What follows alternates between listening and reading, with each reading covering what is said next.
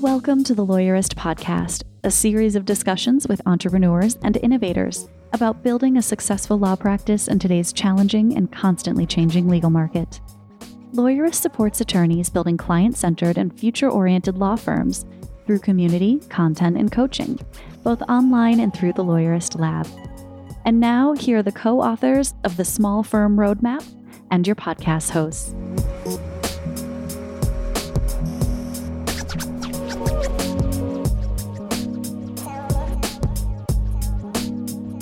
Hi, I'm Zach Glazer.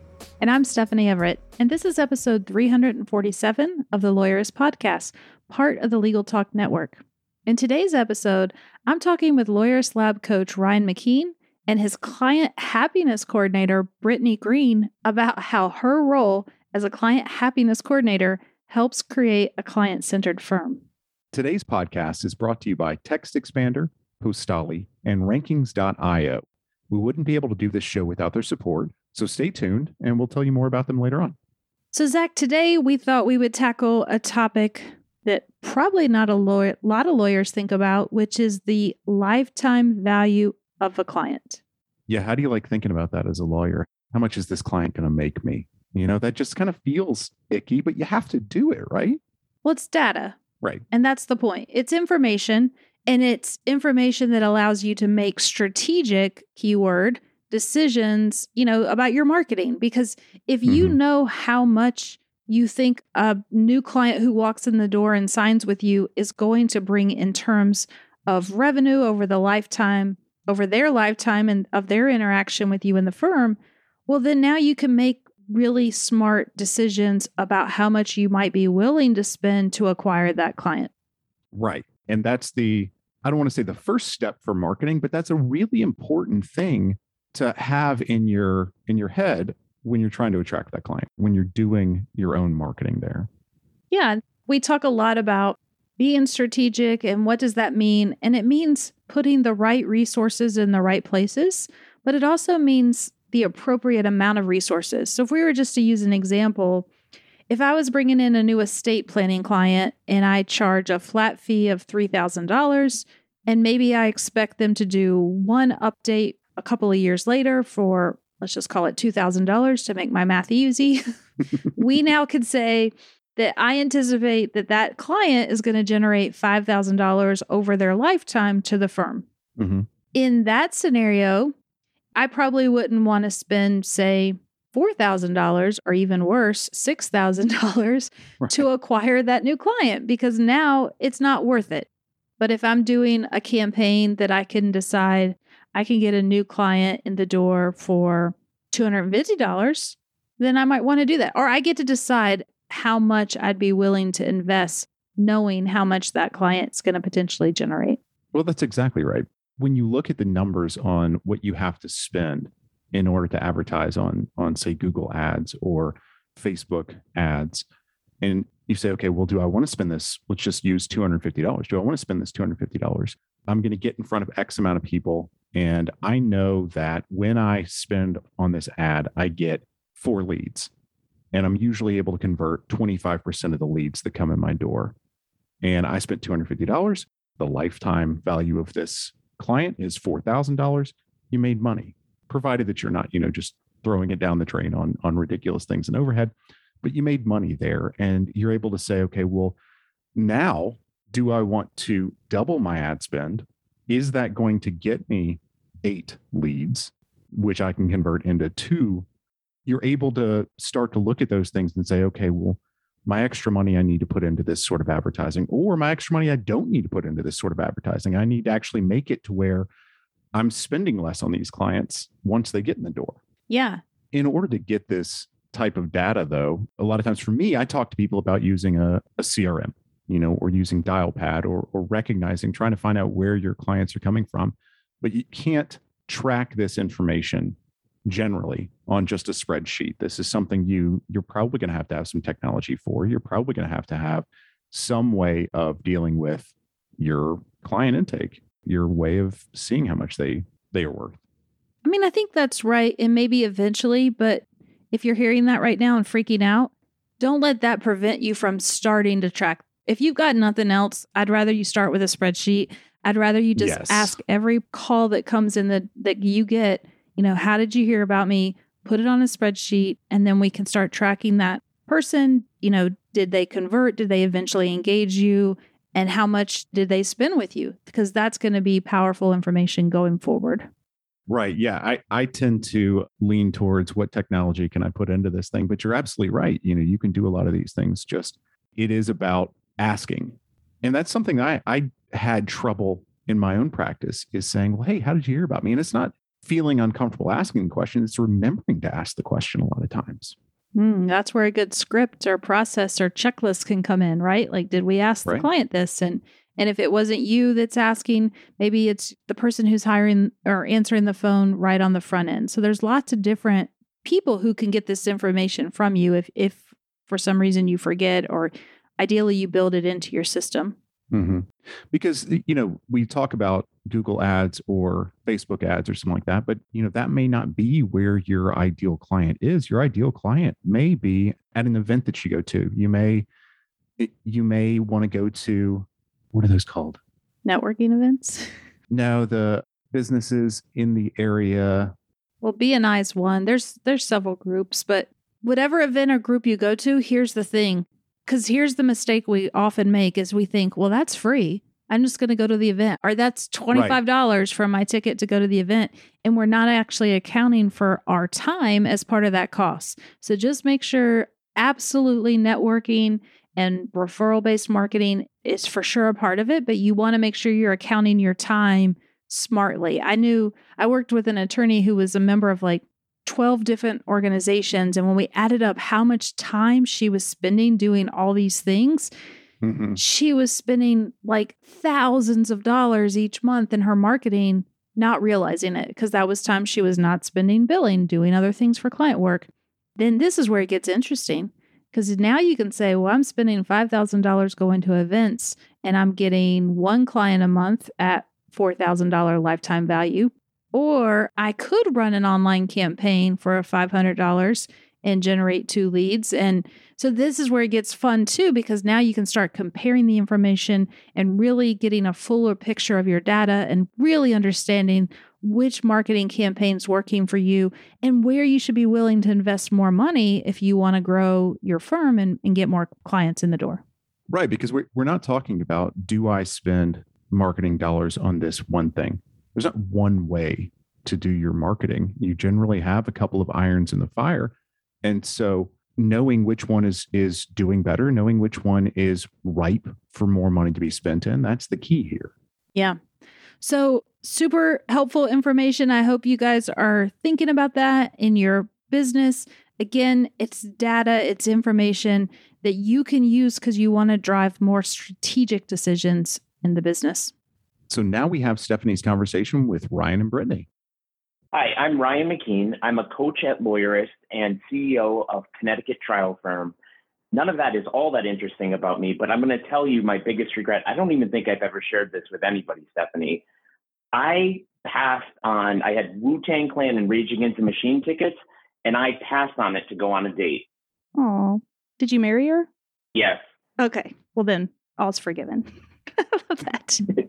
And we brought along a special guest with you today, Ryan. Brittany, introduce yourself. Hi, everyone. I am Brittany Green. I am the Client Happiness Coordinator here at Connecticut Trial Firm. I've been here for just about a year now, and I am really glad that Ryan and Andrew brought me on to the team. Awesome.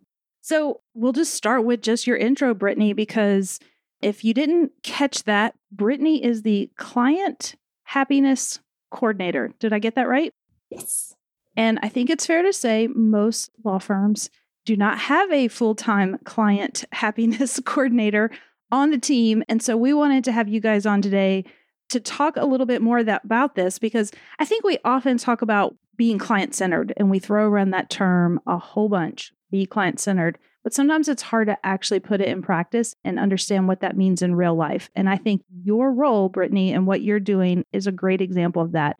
So what does it mean? What is a client happiness coordinator? So the sort of simple answer is, of course, it's client relations. It's what it says, client happiness. We are a firm that truly cares about the client. and their whole experience with us.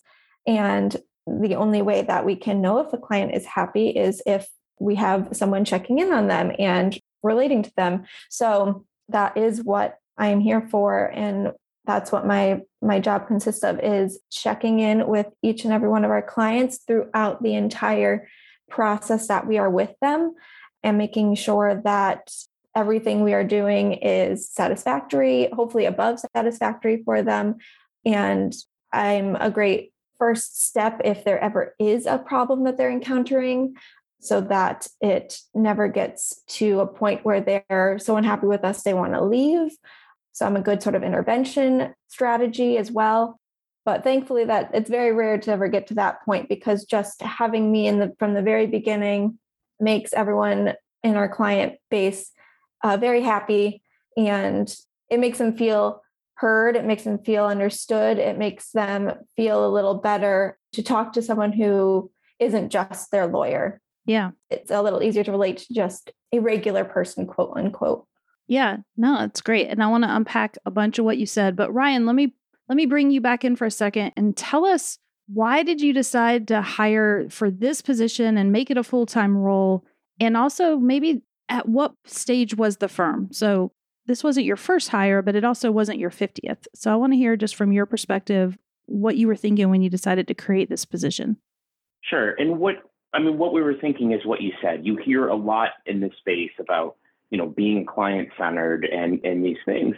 And, it occurs to me that if you accept that that is important, and at our firm, we do, that is something that's worth hiring into and worth investing in, and not giving just lip service to, but being very intentional about it. Part of it is our situation. We are a growing firm, but we are in the personal injury space. And in the personal injury space, we are competing against people who have millions of dollars into marketing budgets into our specific market. We're a bootstrap firm. I started my firm with $2,500 and built the firm really by making clients happy, by doing good work for them. So when we're like, well, how can we grow this some more? Yeah, we could do something like we could invest in billboards, or we could invest in TV ads, or those kinds of things that firms do. Or we can invest in what we already have, which is our existing client base. We can meet their needs in a way that's better, and we can create some real human connection with them. Part of it was in the sense of the pandemic, where I think people are feeling very isolated. It was like, we have an opportunity to create some connection, and let's see what comes of that. Yeah. So Brittany, one thing you mentioned is that you're checking in with them and that constant source of communication.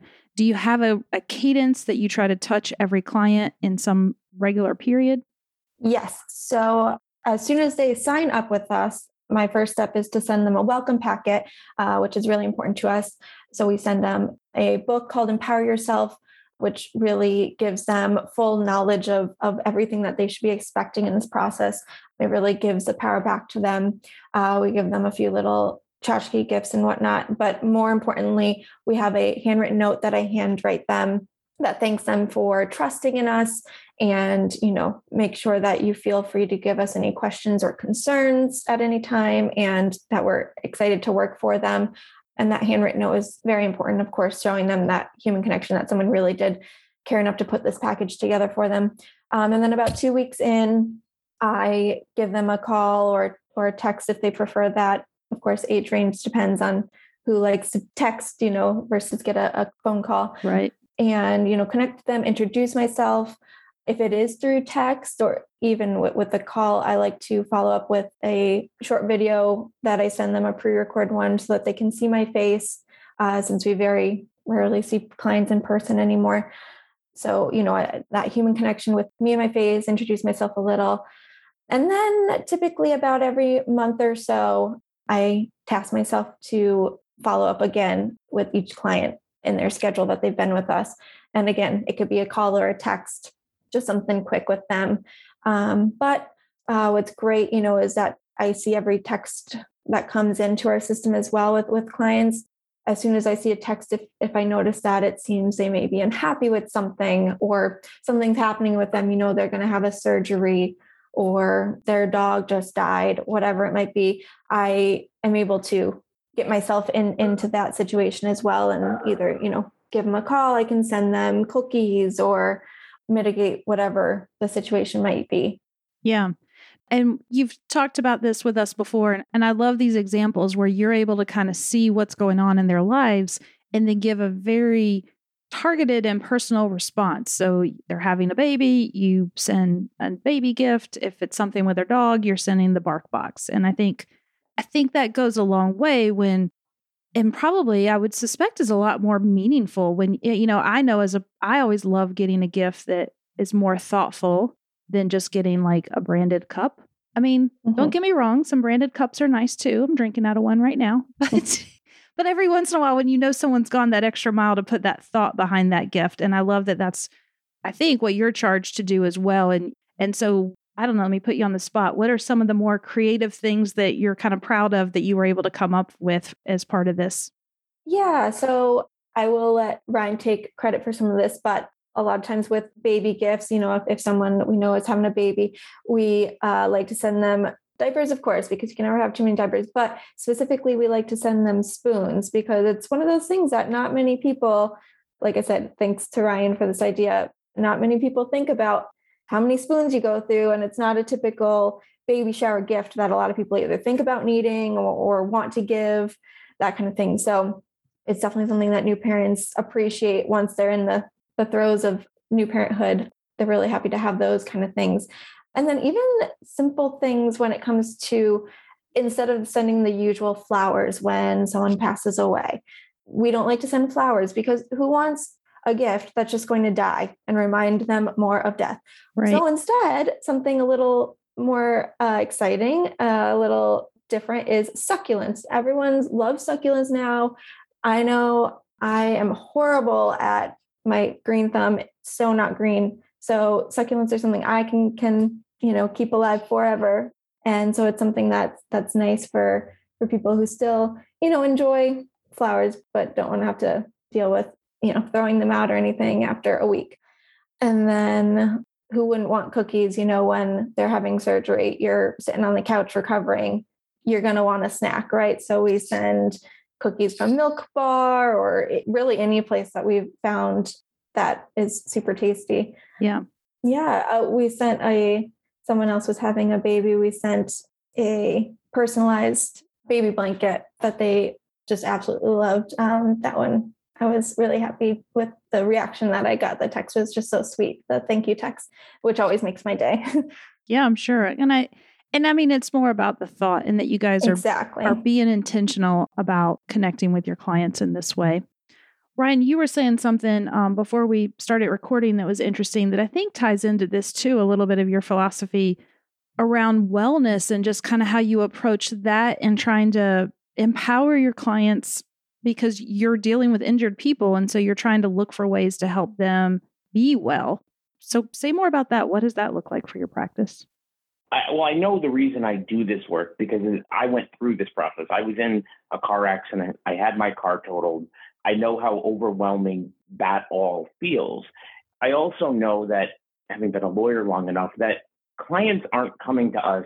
They're coming to us with problems, not just legal problems. And to me, the opportunity to honor and respect that this is a whole person going through something or a family going through something and seeing it and hearing it and acknowledging it, it just seemed like really low-hanging fruit to create the kind of world that I want to live in, a world of care and compassion and empathy for others. Yeah, I love that. We're going to take a quick break to hear from our sponsors. When we come back, though, I want to dig in a little bit to the ROI on this because some people may be thinking, okay, this sounds good, but what am I going to get? We'll be right back. It's hard to keep up with trends when you're rushing to court and helping clients, but new cases hinge on topping the results page. You need a marketing partner to keep you informed and your firm growing. That partner is Postali, and you should know about Google Local Service Ads. LSAs connect you with folks searching for nearby legal services. LSAs show up at the top of the page, higher than maps and other listings. And the best part, you only pay if you're contacted through the ad. Appearing when somebody searches for lawyers near me has never been easier or more affordable, letting you focus on the law. LSAs are a great addition to existing PPC efforts or a standalone initiative. Quickly initiated by the Postali team, LSAs and a partnership with Postali can get your firm where it belongs. To learn more about LSAs and Postali's services, visit postali.com/lawyerist and reach out for a free consultation. Support for today's episode comes from Rankings.io, a search engine optimization agency working exclusively for personal injury law firms. Simply put, Rankings.io helps personal injury law firms dominate first-page rankings. You'll never have to chase them for an update or hunt them down for an answer. Your clients expect you to be accessible, and Rankings will meet that standard for communication and transparency. You'll have a full team of SEO specialists fighting to put you at the top of the Google search results. Personal injury lawyer SEO is all they do, so all of their processes, playbooks, and people are completely focused on generating qualified cases for your firm. Best of all, you'll be one of an elite few. Delivering exceptional service and results requires focus, so Rankings.io carefully vets clients before accepting them. They're an ideal fit for growth-oriented personal injury law firms. To see if you're a fit, visit Rankings.io/lawyerist to get started. Support for today's episode comes from Text Expander. Text Expander removes the repetition out of work so you can focus on what matters most. Say goodbye to repetitive text entry, spelling and message errors, and trying to remember the right thing to say. When you use Text Expander, you can say the right thing in just a few keystrokes. Better than copy and paste, better than scripts and templates, Text Expander snippets allow you to maximize your time by getting rid of the repetitive things you type while still customizing and personalizing your messages. Text Expander can be used in any platform, any app, anywhere you type. Take your time back and increase your productivity. Show listeners get 20% off their first year. Just visit textexpander.com/podcast to learn more about Text Expander. Okay, we're back, and I'm talking with Ryan and Brittany. Brittany is Ryan's client happiness coordinator. And Ryan, I am sure there are some people who are thinking, well, that's great, Ryan, that you were able to invest this money, and that's maybe it feels extravagant or like a hire that's way down the road for people. And I think you made it earlier in the process because you saw an opportunity there to really take care of your clients. And I'm just curious, what kind of return are you seeing on this investment in terms of client response and reviews and referrals and honestly, money? Let's just get to the heart of it. So Brittany, for us, this position, I think, was hire number 11 for us. So we did hire early sort of in a process.